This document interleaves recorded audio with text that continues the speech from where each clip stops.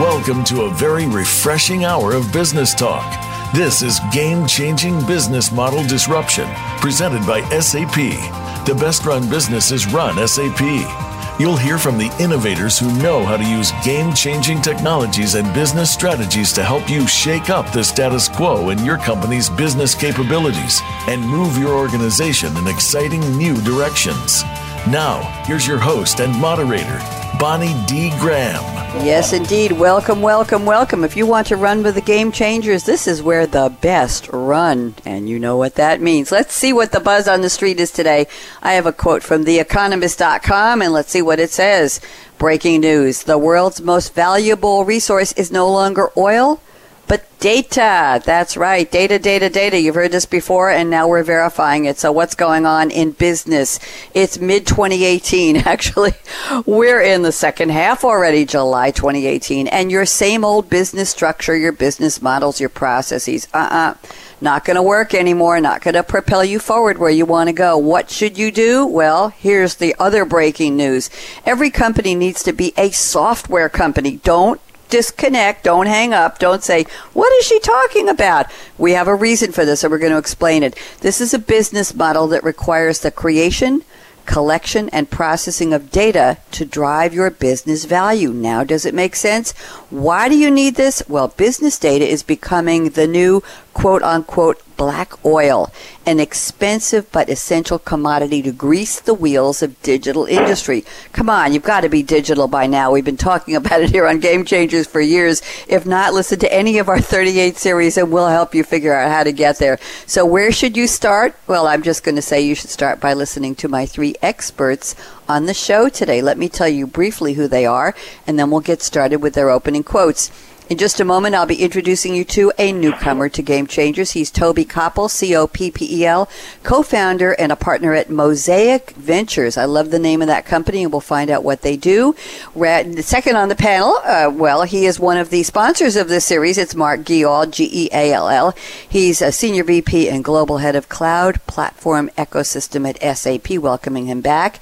And another newcomer, Dr. Jambunathan, Jambunathan, if you want to look him up, Senior VP and Managing Director of SAP.io, and we're going to find out all about that when we speak with him. So welcome to my 3 esteemed panelists. And now let's start off with an opening quote from Toby Coppel at Mosaic Ventures.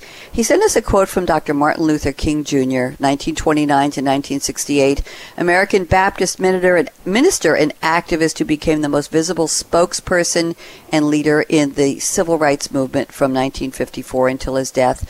Untimely death. He was assassinated in 1968. He was posthumously awarded the Presidential Medal of Freedom and the Congressional Gold Medal.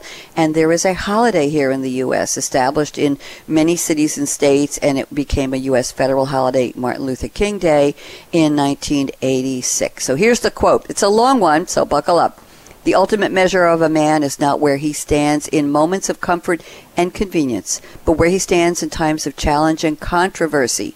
The true neighbor will risk his position, his prestige, and even his life for the welfare of others. In dangerous valleys and hazardous pathways, he will lift some bruised and beaten brother to a higher and more noble life.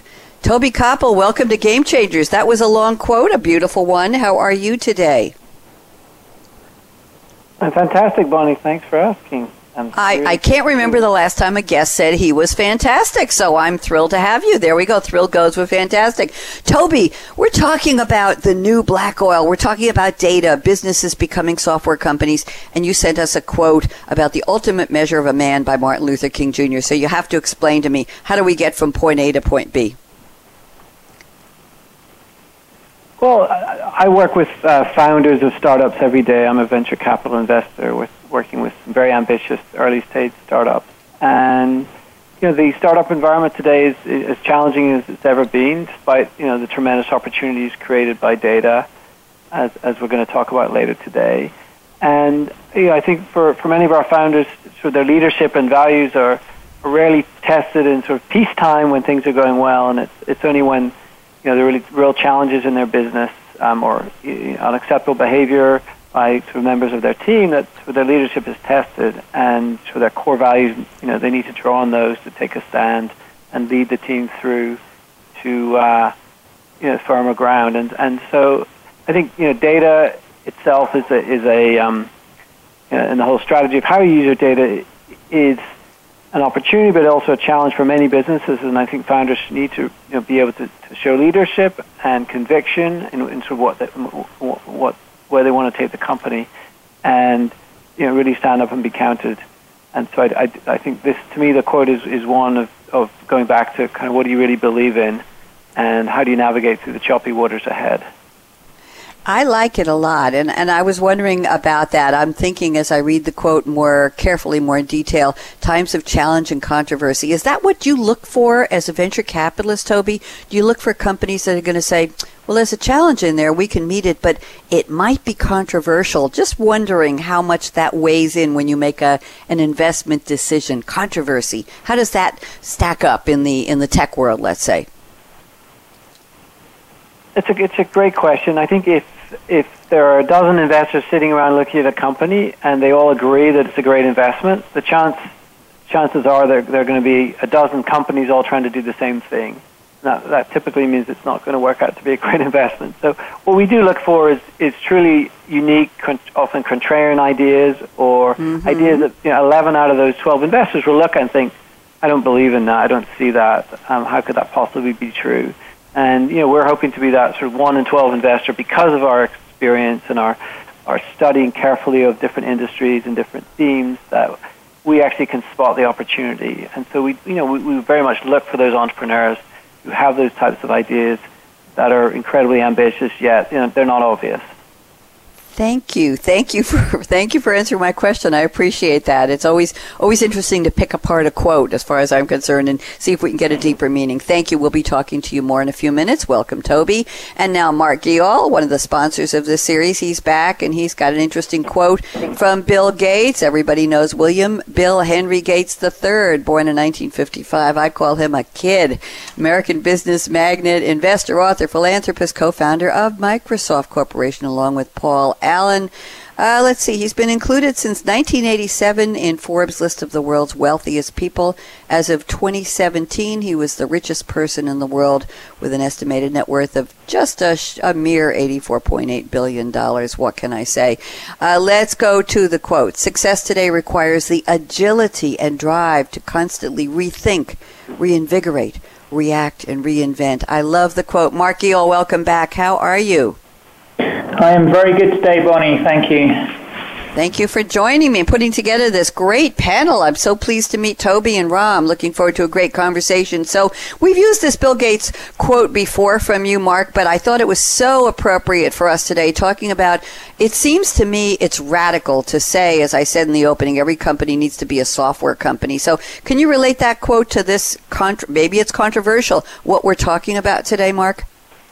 Yeah, I mean, I think we're going through a period of quite dramatic change, right? I mean, there are lots of opportunities for Toby and Ram in terms of finding these disruptors that are out there, and I think that what Bill Gates said so well is that you need to have this not only philosophy around agility, but actually deliver this day to day, right? You have to look at how you can disrupt the status quo, how you can start to rethink the norms that you've been applying, and it's only through doing that you can sustain growth and sustain your position in a market. So this has never been more true than it is today, and it's something that many of the companies that we speak to and the partners that we speak to are wrestling with as well. So I think it's an apt one and one worth reusing. Thank you, Mark. And a question for you: do you think the title of this episode, "Become a Software Company," is this a shock to companies listening around the world, our global audience? Do you think they're saying, wait a minute, I'm a manufacturer. Wait a minute, I'm producing something. Wait a minute, I'm in the consulting business. And we're saying become a software company. That's the new business model. That's going to take you clear to success, thriving and succeeding and surviving in the digital economy. Do you think this is a shocking statement to people, or is this something they've been hearing for a while, Mark? Maybe it depends on your perspective and your age, right? I think maybe some of the new millennials coming through the workplace, they see it because they're used to it. But every company now needs to collect and analyze and understand vast amounts of data that is out there, and how you process that, how you drive new business models, new revenue streams from that is becoming increasingly critical, right? You look at, traditional businesses, Uber disrupting a market, leveraging the data that they have at hand. So no, it's probably not shocking. I think people have had an opportunity to experience the opportunities, but also the risks. And it's now very much on CEOs' agendas to understand what should they be doing and how can they disrupt. Thank you very much. And that is a nice segue from what we just talked about with Toby about the controversy. I think the disruption can be controversial. Thank you, Marc. A lot more coming from you. And now let's introduce our third panelist, Dr. Ram Jambunathan. And oh my goodness, he sent me a quote from Jay-Z's song. It's called an interlude. It's called a lot of things, and it's called Public Service Announcement. It's from the Black Album, November 14th, 2003. It was the 8th studio album by American rapper Jay-Z, and it was released by Rockefeller with hyphens in between records, advertised as his final album before retiring, but he resumed recording career 3 years later in 2006. The quote is, "Allow me to reintroduce myself." But, Ram, with your permission, may I read the lyrics that led up to that line? Is that okay? Yes. Please. I did my homework. Quote, this is a public, and I don't sound at all like Jay-Z, obviously. This is a public service announcement sponsored by Just Blaze and the good folks at Rockefeller Records. Fellow Americans, it is with the utmost pride and sincerity that I present this recording as a living testament and recollection of history in the making during our generation. Allow me to reintroduce myself. So I'm not even going to ask you how I did other than just reading the words. Ram, welcome to Game Changers. Tell me, where in the world did you get this quote? And you have to do the connecting the dots, the breadcrumbs, if you will. How does it relate to our topic today? And welcome. Yeah, so, thank you. And it's really an honor and a pleasure to be here.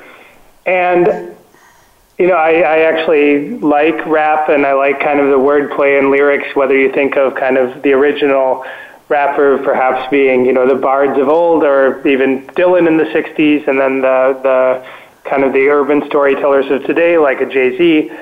I like all genres of music, but I found this quote actually quite interesting for me personally, and then also I think it's really connected to the topic that we have here, because we've just been talking about how companies have to transform themselves in the era of data, and how they have to kind of think about how they're going to take themselves forward for the next 20 years or beyond. And every time, they go through this type of reinvention, they're actually having to reintroduce themselves to their industries, to their customers, and so on. And even internally, how they make the change in terms of cultural transformation. They're actually reintroducing themselves and reinventing themselves.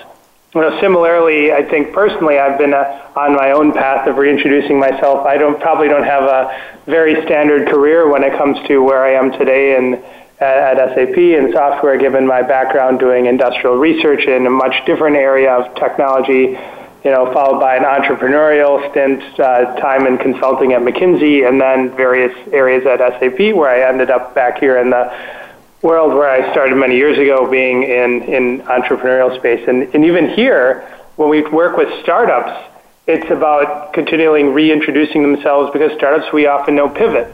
And so there you're betting on team, betting on the individual, and really the founder's capabilities to succeed.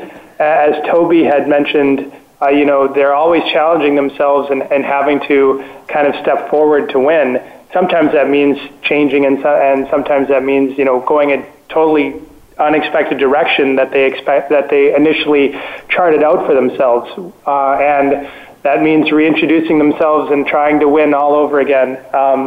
Just like Jay-Z mentioned in that quote. So.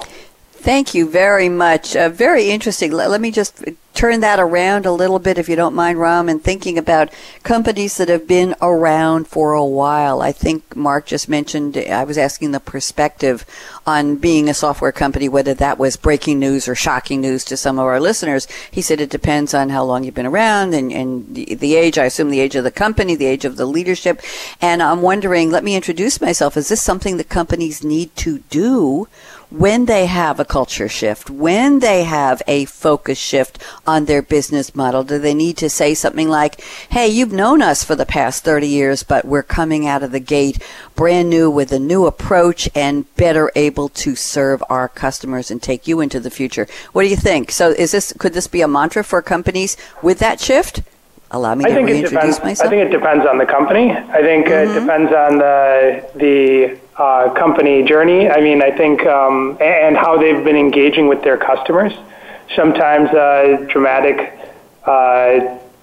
announcement may be necessary, but also sometimes that could be less credible when it comes to, say, a company that could have been in food processing or, say, camera technology, now reintroducing themselves as a blockchain company, or, with their own cryptocurrency. That may not go over as successfully as a company which may have said, we're actually in the manufacturing space, and now we are going to reintroduce ourselves as a company that's now selling a different service that's based on our knowledge and expertise, based on the data we've acquired. So, as an example, there's a company called Kaiser Compressor in Germany, which sells air compressors.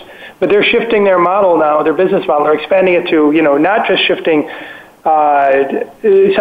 air compressors. What they want to do is they want to sell, compressed air or units of air, right? Yes. Because if I'm a consumer or a customer of their products, at the end of the day, I'm not looking to buy air compressors. I'm looking to buy units of compressed air. I'm investing in that outcome. I'm not investing to buy a product versus a specific temporal job. I'm looking to hire a product that delivers a certain outcome that I need. I'm investing at the end of the day for, like, the IBM old tagline, we don't sell drills, we sell holes. Companies are not buying the drills, they're looking to buy the holes. Similarly, here we're looking, companies are thinking about, hey, how do I leverage the data that I have to become, to deliver the outcome that I need? So the reintroduction then becomes, how do I shift from selling products to getting customers to buy or invest in those outcomes, which is what I want them to achieve, which is going to help me stay successful for the next 10, 20, 50, 100 years, as the industrialists that Marc mentioned are looking and examining how they can stay relevant going forward. Thank you, Ram. Great answer. Appreciate the thoughtfulness you put into that. And now let's circle back around to Toby Coppel. Toby, I have 3 questions for you. Number 1, where are you today? Number 2, what's your favorite drink in the whole wide world? This is called What's in Your Cup Today, but you don't have to be actually drinking it. We just want to know a little bit about you. And the third question is, can you tell us in 60 seconds what Mosaic Ventures is and how and why you co-founded it? So go ahead, Toby. Hi, Bonnie. I am in London, in the UK today. Beautiful sunny day. I think your president is arriving today to meet with our Queen. Yes. So we're rolling out the red carpet for him. Okay. My favorite drink, I have an interesting story. So when I first started going to China in the early 2000s, when I was the chief strategy officer for Yahoo, I was working with some of the big internet companies of the day in China, like Sina and Sohu and NetEase, and they were very proud to serve Great Wall wine, which was the kind of most famous of the Chinese wineries. I think the wine was Chateau Sun God from Hebei province, and I actually think they even served it to President Trump when he met with President Xi at the end of last year at the state dinner. I have to say it was interesting wine, but I've actually drunk much better wine. I put on a brave face at the time, and when I went back to China in the fall of 2005, after we'd made our Alibaba investment, which is when we bought 40% of Alibaba for $1 billion, that turned into $100 billion for Yahoo. So a good investment. We were actually able to choose the wine for the dinner, and I was able to choose one of my favorite Burgundies, which is really my favorite drink in the world, which is called Clos des Lambrais. It's in Moray Saint-Denis in Burgundy, and I've gotten to know the winemaker there, who's a chap named Thierry, and just love the way that he expresses the terroir in his wines. So I go visit him every summer in Burgundy, and get to enjoy my favorite wine.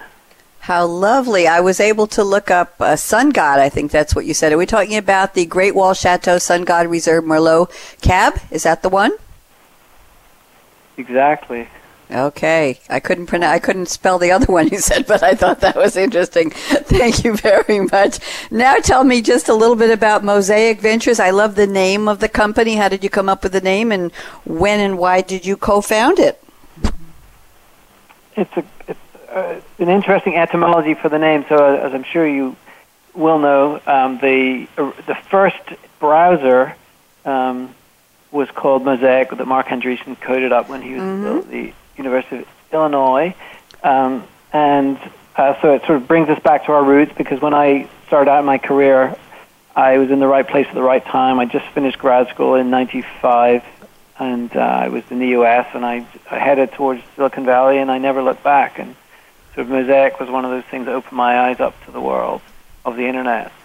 That's one part of the etymology. The second part is that when you're an early stage investor, you're really peering through a lot of fog and clouds to figure out, is this going to be a great opportunity? Is this the right team? Is this a great market?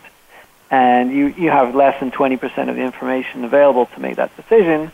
So you're really piecing together lots of fragments of information and then trying to assemble them into some kind of mosaic that you can then make a decision about. So that's the other half of the choice behind the name of Mosaic.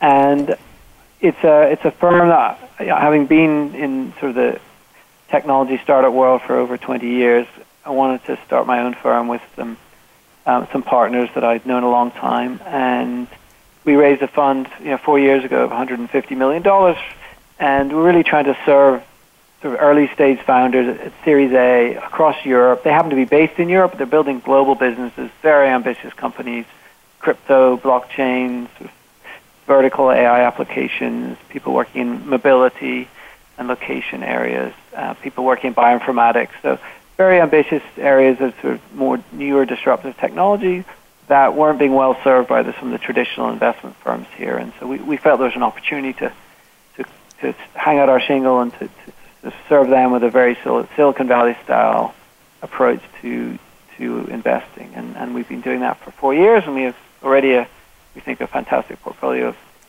of 15 companies and growing. Thank you. Very interesting, and congratulations on your success. I just looked it up. Of course, NCSA Mosaic, or simply Mosaic, is the web browser that popularized the World Wide Web and the Internet. It wasn't the first, but it was the first that was most widely used. It was a client for earlier Internet protocols, such as what we call FTP and others, and Gopher. So there, 1993, January 23rd release date. Thank you very much for the little bit of history lesson there, and nice to meet you, Toby. And now, Marc Geall, where are you today, and what's in your cup? So I am traveling at the moment, Bonnie. So I'm in Philadelphia. It's nice and warm and sunny here. And what I like to do when I'm on some of my sort of business trips is to sample the local craft beers that they have. So whilst I've been here the last couple of days, I was trying something called Conshohocken Hop Life Double IPA, which is a local beer from sort of the Wayne St. David's area just outside Philadelphia, so close to obviously where our offices are here, and it's a rather strong beer with good seasonal flavors, and it was kept my evenings interesting, let's put it that way. And I have the remnants of one of those today. I'm looking it up. IPA Conshohocken. Good for you for pronouncing it better than I do. Conshohocken. Conshohocken Brewing Company, a neighborhood craft brewery with American styles, growler fills, and a limited pub grub menu. And it actually is located at East Elm Street in Conshohocken, Pennsylvania. And they open at 3 o'clock today, Eastern, if anybody wants to see it. Go there. Award-winning Philadelphia region craft brewery, brewing various IPAs, Imperials, a killer ESB, and many other styles. Visit our tap room in Conshohocken, Pennsylvania. Very interesting. It's called a brew pub, and they have one in Bridgeport, Pennsylvania as well. Barrel-aged and unfiltered IPA. Does that sound like the right place, Mark? Absolutely. Very good. I want to thank you for bringing two very, very powerful people to join you on the panel today. I'm always impressed with you, but so far very impressed with Toby, and I can't wait to find out a little bit more about Ram. He's already given us a little bit of his bio.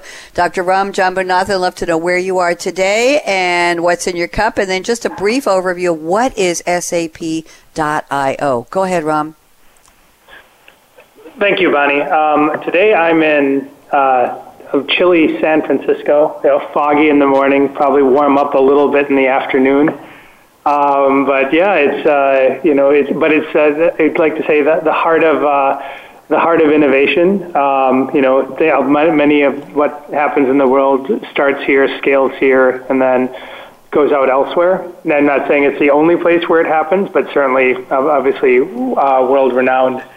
While I'm not currently enjoying what I would like to have in my cup, which is actually just a cup of chicory coffee, my drink of choice would be in an evening something very simple, just a classic rye old-fashioned. And actually, it's funny, I'd never, this is kind of maybe just a funny anecdote, but I had never actually had an old-fashioned.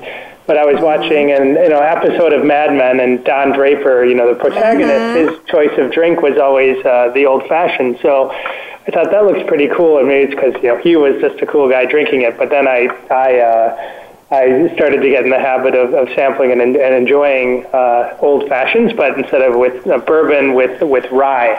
And amazingly enough, one of the things I judge old-fashioned as not only the quality of the ingredients, but the cube in the middle. Because I don't like all of these little ice cubes in my old-fashioned. I really like a big ice cube. It's ideally kind of shaved down to a nice, large, square cube itself with the old-fashioned poured over it. And I think it's a symbol of both the simplicity of the drink as well as kind of the care that was taken in making it. So that's would be what would be in my cup should it be later in the day. So I'll say that. And then, when we talk a little bit about SAP and SAP.io, SAP.io is our business unit focused on how we incubate innovation and drive new business models on behalf of the company. And it was really instantiated, with the idea that we needed to help enable our a new ecosystem we saw emerging around data and emerging technologies, coupled with the ability for SAP to start, everybody knew us as probably as an ERP company or supply chain company, but now this company, and now we could be an enterprise that could help enable a new ecosystem around ourselves that would then further enable our customers to actually capture the value of this data. And so, and it enabled them to get more value out of the systems, the SAP systems that they had already in place that were running the core and critical parts of this businesses. So for us, again, this is another example of how SAP is reintroducing itself to the world at large, and certainly to key parts of an ecosystem that we hadn't engaged, I think, as meaningfully or as directly in the past when it comes to a curated approach to working with startups. So under my remit includes our early stage investment fund in startups, where we make direct investments into seed and Series A startups, as well as running a global network of top-tier programs for startups, including accelerators. Those are now running in Berlin, New York, San Francisco, Tel Aviv, and we'll be launching Paris this fall. So really a way that we can help not only promising entrepreneurs in a thoughtful, curated way to build innovative software and deliver valuable outcomes for our customers, but also enable our customers to get value in new and exciting ways. Thank you very much. New and exciting ways is what it's all about. Gentlemen, we are so far into the show, I'm not going to take a break. Mark knows we usually take a break around 23 after, but this has been so interesting. I just wanted to hear everything you all had to say. So we're going to dive directly into the round table. And Toby, I'm looking at the great conversational statements you sent me before the show, and let me pick one. Let's see what we want to talk about here.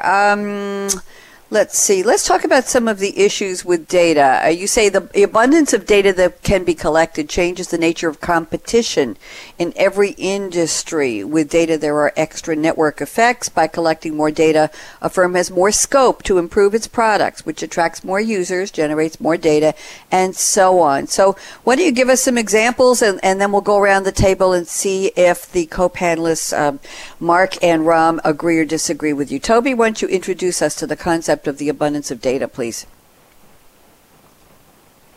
Sure.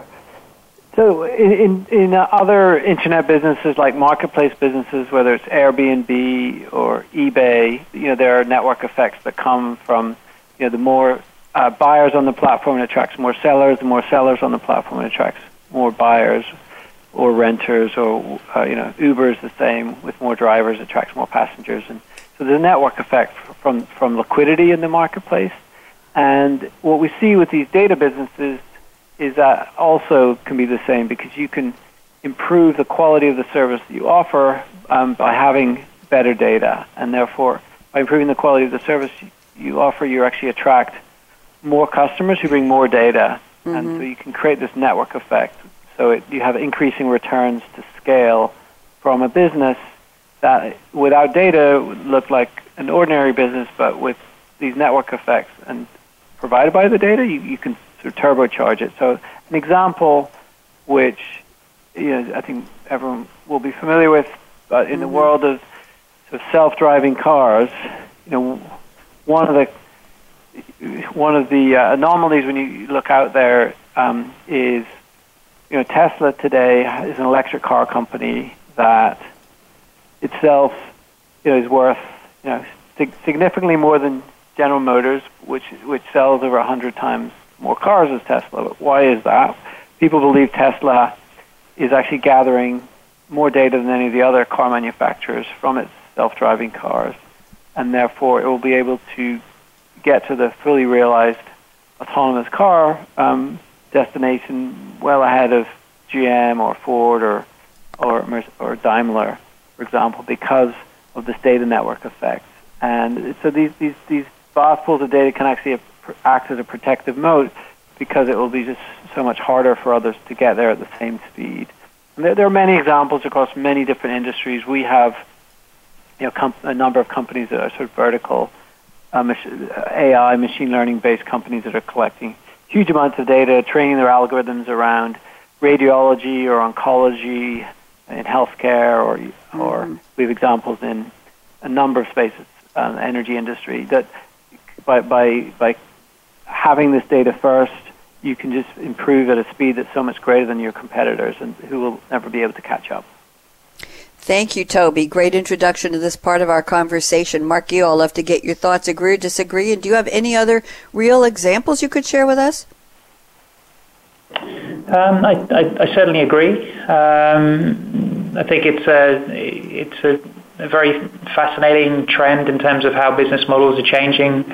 We're also taking a look at the underlying platform business models, right? So Toby sort of mentioned Airbnb and Uber, which are these classical platform-based business models where they're leveraging the network effect, they're leveraging the data, and we see that sort of play out even in sort of more traditional industries. One of the things I'm trying to drive with some of our traditional partners, our so-called services partners, is how can they start to deliver innovation more effectively, but how do we bring together the demand of our customers that don't necessarily know what that innovation is, what business process it's impacting, what data it is that they want to curate and analyze, and bring that together with partners that have these agile skills and agile capabilities to deliver that value very quickly. So, we see it every day. What's interesting, though, to me, and, the reason why I was excited about this show is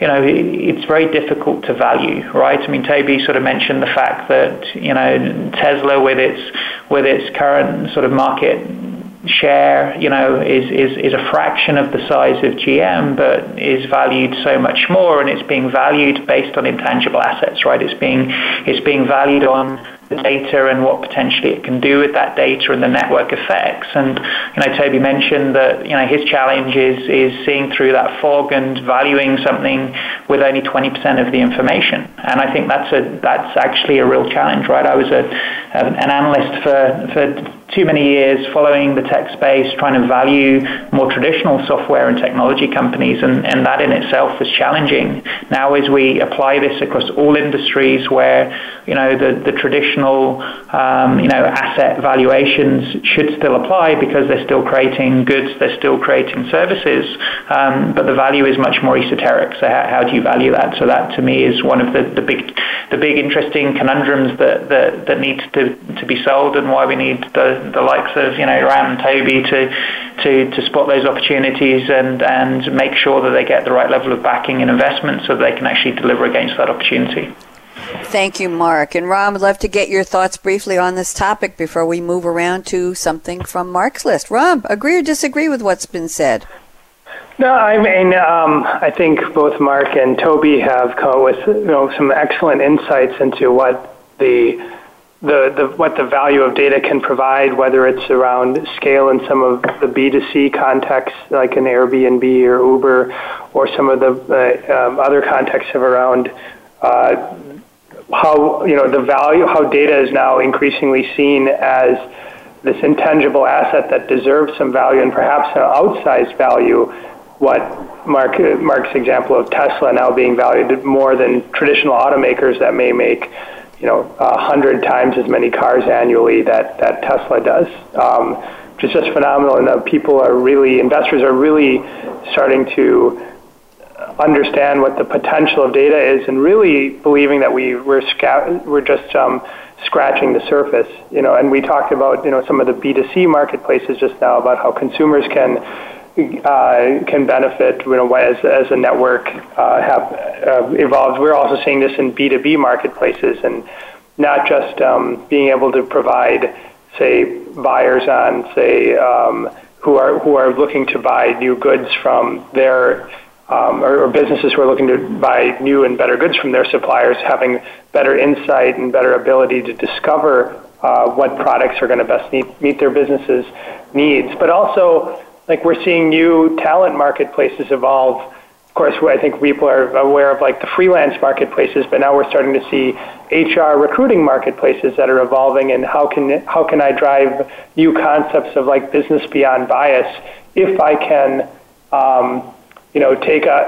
remove human biases through machine learning algorithms, or if I can apply new types of analyses at scale and look at a psychometric analysis or other kind of behavioral analysis, and look at populations at scale, which is what data plus machine learning and neural networks can enable us to do, and really propel businesses forward in the right way, or in I think a way that we never conceived possible. And then other areas, like we're seeing the emergence of of process automation, when people were I would say very basic tasks you have armies of people doing today around, basically could be cut and paste, or could be just typing in say invoice information from a paper receipt into a screen. What happens if you have a machine doing that? And then what are the value added tasks, the more interesting, meaningful tasks, or fulfilling roles that people can be exposed to and put their minds to if we can enable machines to do what humans were previously doing in a very lower skilled fashion.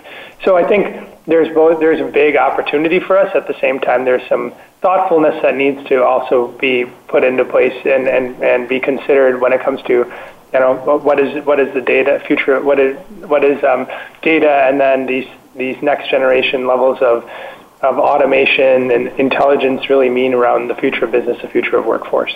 So. Thank you very much, Ram. And you know what, in the interest of time, I'm going to, rather than going back around to you, Toby, and having you comment on them, I'm going to go to another topic in Marc's list. And Marc, I think what I'm going to talk about now is a question that's on everybody's mind, especially we're in the era of GDPR. You asked the question, who owns the data? We're talking about companies, everybody has the data. What are they going to do with it? How much more are they going to get?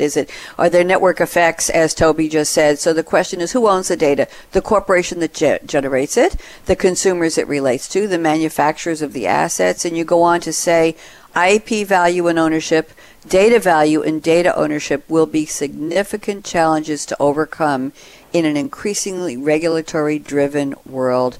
This carries meaningful business risk. Marc, can you enlighten us, please? Because I know this is the year of being concerned about data, right? I think we've been concerned about data probably going back to 2008 and the last financial crisis. But yes, fair enough. This year, I think this year with in Europe the introduction of some of the GDPR regulation, there are lots of questions over what you can do with that customer data. I mean, everyone would have received a multitude of emails at the end of May when some of the new regulation came in, which was effectively asking you to opt back in to whether they could continue to market to you.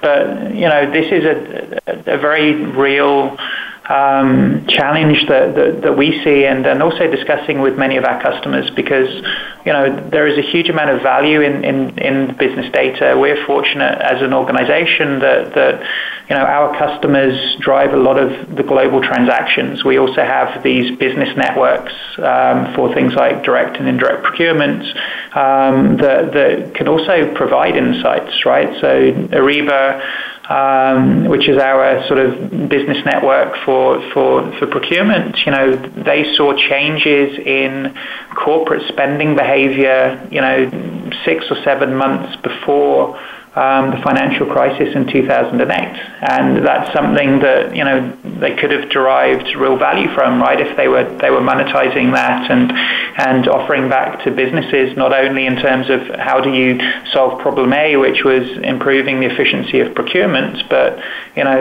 problem B was actually what's the impact? What are the signs? What are the trends that are emerging? And at the time they weren't monetizing it. We see the same thing today, where our customers are collecting vast amounts of customer data, see the opportunity, want to build these new business models upon it, but also are a little wary of some of the GDPR risks and other risks that are out there. So that's a challenge, right? Regulation seems only to be moving in one direction. It's a little bit like entropy, right? And it's only going to get sort of more sort of binding in some ways. So that's the challenge that the customers will need to find. Yes, they're collecting the data. Yes, they can put it to use, but they have to make sure that they're not impacting sort of legislation or regulatory requirements in terms of what they can be doing with that consumer or customer's data. Thank you very much, Marc. I agree with you about 2008. I was just thinking the specter of GDPR companies trying to ramp up. How many years now we've been talking about it? May 25th came and went, and companies are still reeling on how much they have to comply and what they have to do and all the systems that changed. It was certainly something that wasn't a surprise, but it might not have been a happy change of regulatory system, shall we say. Dr. Ram Jambunathan, I'd love to get your thoughts on what Marc just shared in terms of who owns that data? Yeah, it's an interesting question. I think it's about I think there are a few nuances there. Certainly, when we think about when we meet with startups who are building, say, new businesses around data, whether it's ingesting machine data or ingesting product data, the question always arises, well, who has that data? Because when you think about their future business model, the business model becomes a lot more valuable, or could become a lot more valuable if they can if the startup that's ingesting this data also has some rights to use that data in some kind of a direct or indirect form when it comes to blending data across customers to derive new insights or feed that information back to their own customers or sell it to third parties, right? And so, so that becomes a big challenge. And how do you then effectively price that ownership of that data becomes a succeeding question. Are there new rev share models or new business models that can emerge between customers or consumers and businesses? I think at the same time you mentioned the GDPR question. Mm-hmm. I think it will be interesting to see when companies that are not in or discovered to not be in GDPR compliance after a certain amount of time, what the EU, or now we're talking about California GDPR, what the financial ramifications could be, or will the fines will be imposed, or what will the penalties be? We see that Facebook a few months ago went through the whole Cambridge Analytica fallout, but now a few months later the stock is at an all-time high. So what do we are consumers really that concerned, or what are the instances which consumers will actually be so aghast at that they will say, no, we need to take action against some kind of more forceful action against the use of our own individual data. We need to actually see teeth in the compliance functions of governments or of other enforcement bodies when it comes to use or misuse of our data. So those are kind of just some questions I have. We're seeing that, however, that startups that are in the space of GDPR are really taking off, especially when it comes to either data discovery, like a company like Big ID, or data or compliance enforcement, policy enforcement, are really seeing tremendous growth and corresponding valuations. It's a hot space. And so there is a class of investors, I'm sure Toby can comment on it further, which are looking at this area and starting to place their bets or contrarian bets on what the future of GDPR data ownership really means. Thank you very much, Ron. Very thoughtful. And Toby, coming around the table to you, and then when you're done with your comments on this, we're going to have to launch quickly into our crystal ball predictions round. I think we've been doing a little predicting here already. Toby, thoughts on what we're talking about? Data ownership. Who has where does the buck stop? Let's start with that. Well, there's certainly confusion about who owns the data and who can benefit from it, and we think that's actually it's a problem that also is an opportunity for startups, because today we think most consumers are effectively exchanging their data with a Facebook or an Amazon, very much for free, quote unquote. They're getting access to an Instagram photo feed or some free so-called news, but it's really, there's a cost to them of the data. And I think that the opportunity is to demonstrate how much actually value could be captured if you allow them to regain control of their data. And one of the themes that we're investing behind is for this notion of moving from today's more centralized web-based architecture, where the sort of the behemoths of Facebook and Amazon and Google, they have these huge fat applications that have walled gardens around all the data. And we think there's an opportunity using a more decentralized architecture, so blockchain-based approach, where you can actually move the data into a place where consumers and businesses can control their own data and then negotiate with third parties who want to use their data for a much fairer exchange of value. And we think this could be, this could lead to an entire sort of rewriting of the architecture of the internet, entirely and create opportunities for a whole range of new startups. And we've been investing ourselves in a number of sort of blockchain-based sort of infrastructure and application companies, and we think this is a tremendous entrepreneurial opportunity for those that are brave enough to sort of go after it. So while there are challenges around who owns the data and the regulations, as sort of venture capitalists, we're looking at the opportunity here, and the founders are too, that this could rewrite the rules of the web. Thank you very much, Toby. I want you to put on your crystal ball predictions hat, whatever it looks like, and I want you to give me just 60 seconds. We're very tight on time right now. 60 seconds of what will we be talking about, let's say 2020 to 2025, when it comes to this topic, talking about everybody considering themselves a software company, data-driven businesses. Will it come to pass? Will it still be a what? Talk to me. 60 seconds. Toby Coppel at Mosaic Ventures. Go. We think every company will be using software, data to drive their applications, using advanced machine learning to make those applications more intelligent and deliver value to their customers. That's going to be an absolute requirement for everyone. We won't be talking about data per se because it will be a fundamental part of every business. And so we will not be thinking about it as something that's separate, just as we won't be thinking of blockchain as a technology. Blockchain will be part of everything, and it will actually power many of these data-based applications going forward. Thank you very much. Brief and to the point. Let's go to Marc Geall. Marc, prediction, 60 seconds. What's on your mind?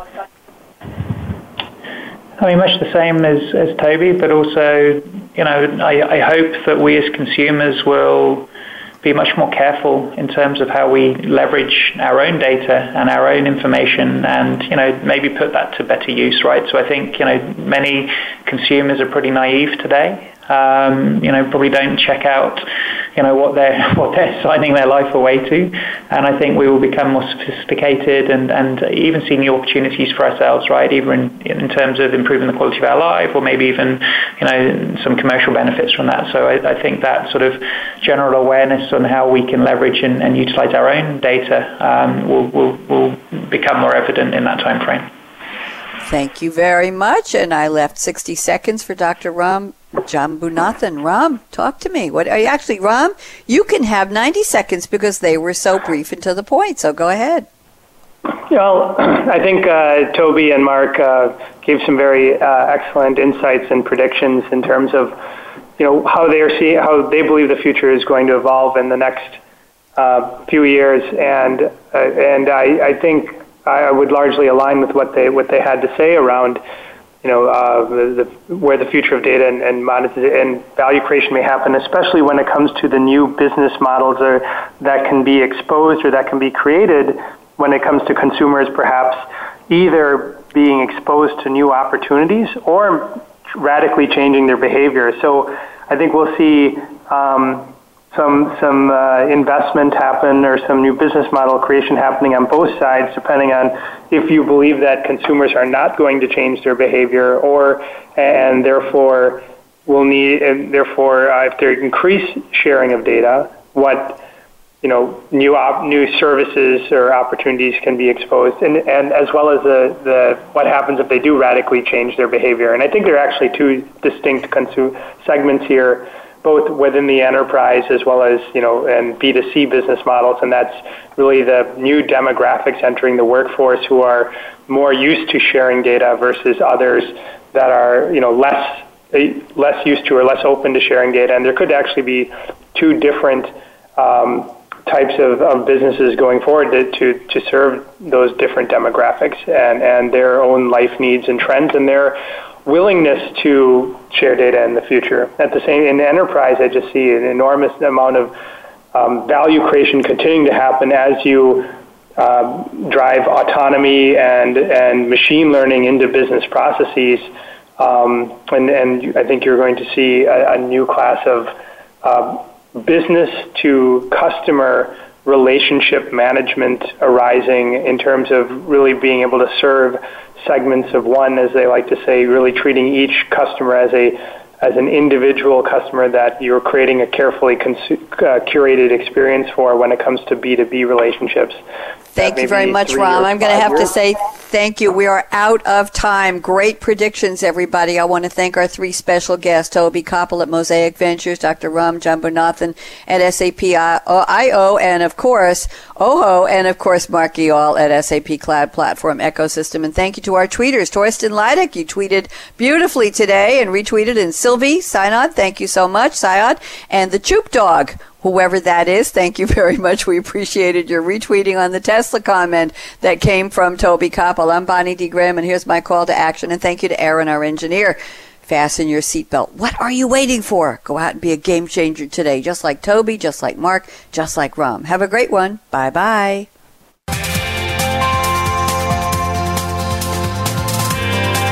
Thanks again for tuning in to Game Changing Business Model Disruption. The best run businesses run SAP. To keep the conversation going, tweet your questions and comments to Twitter hashtag #SAPRADIO. Please join host Bonnie D. Graham on Thursdays on the Business Channel. We wish you a positively game-changing week.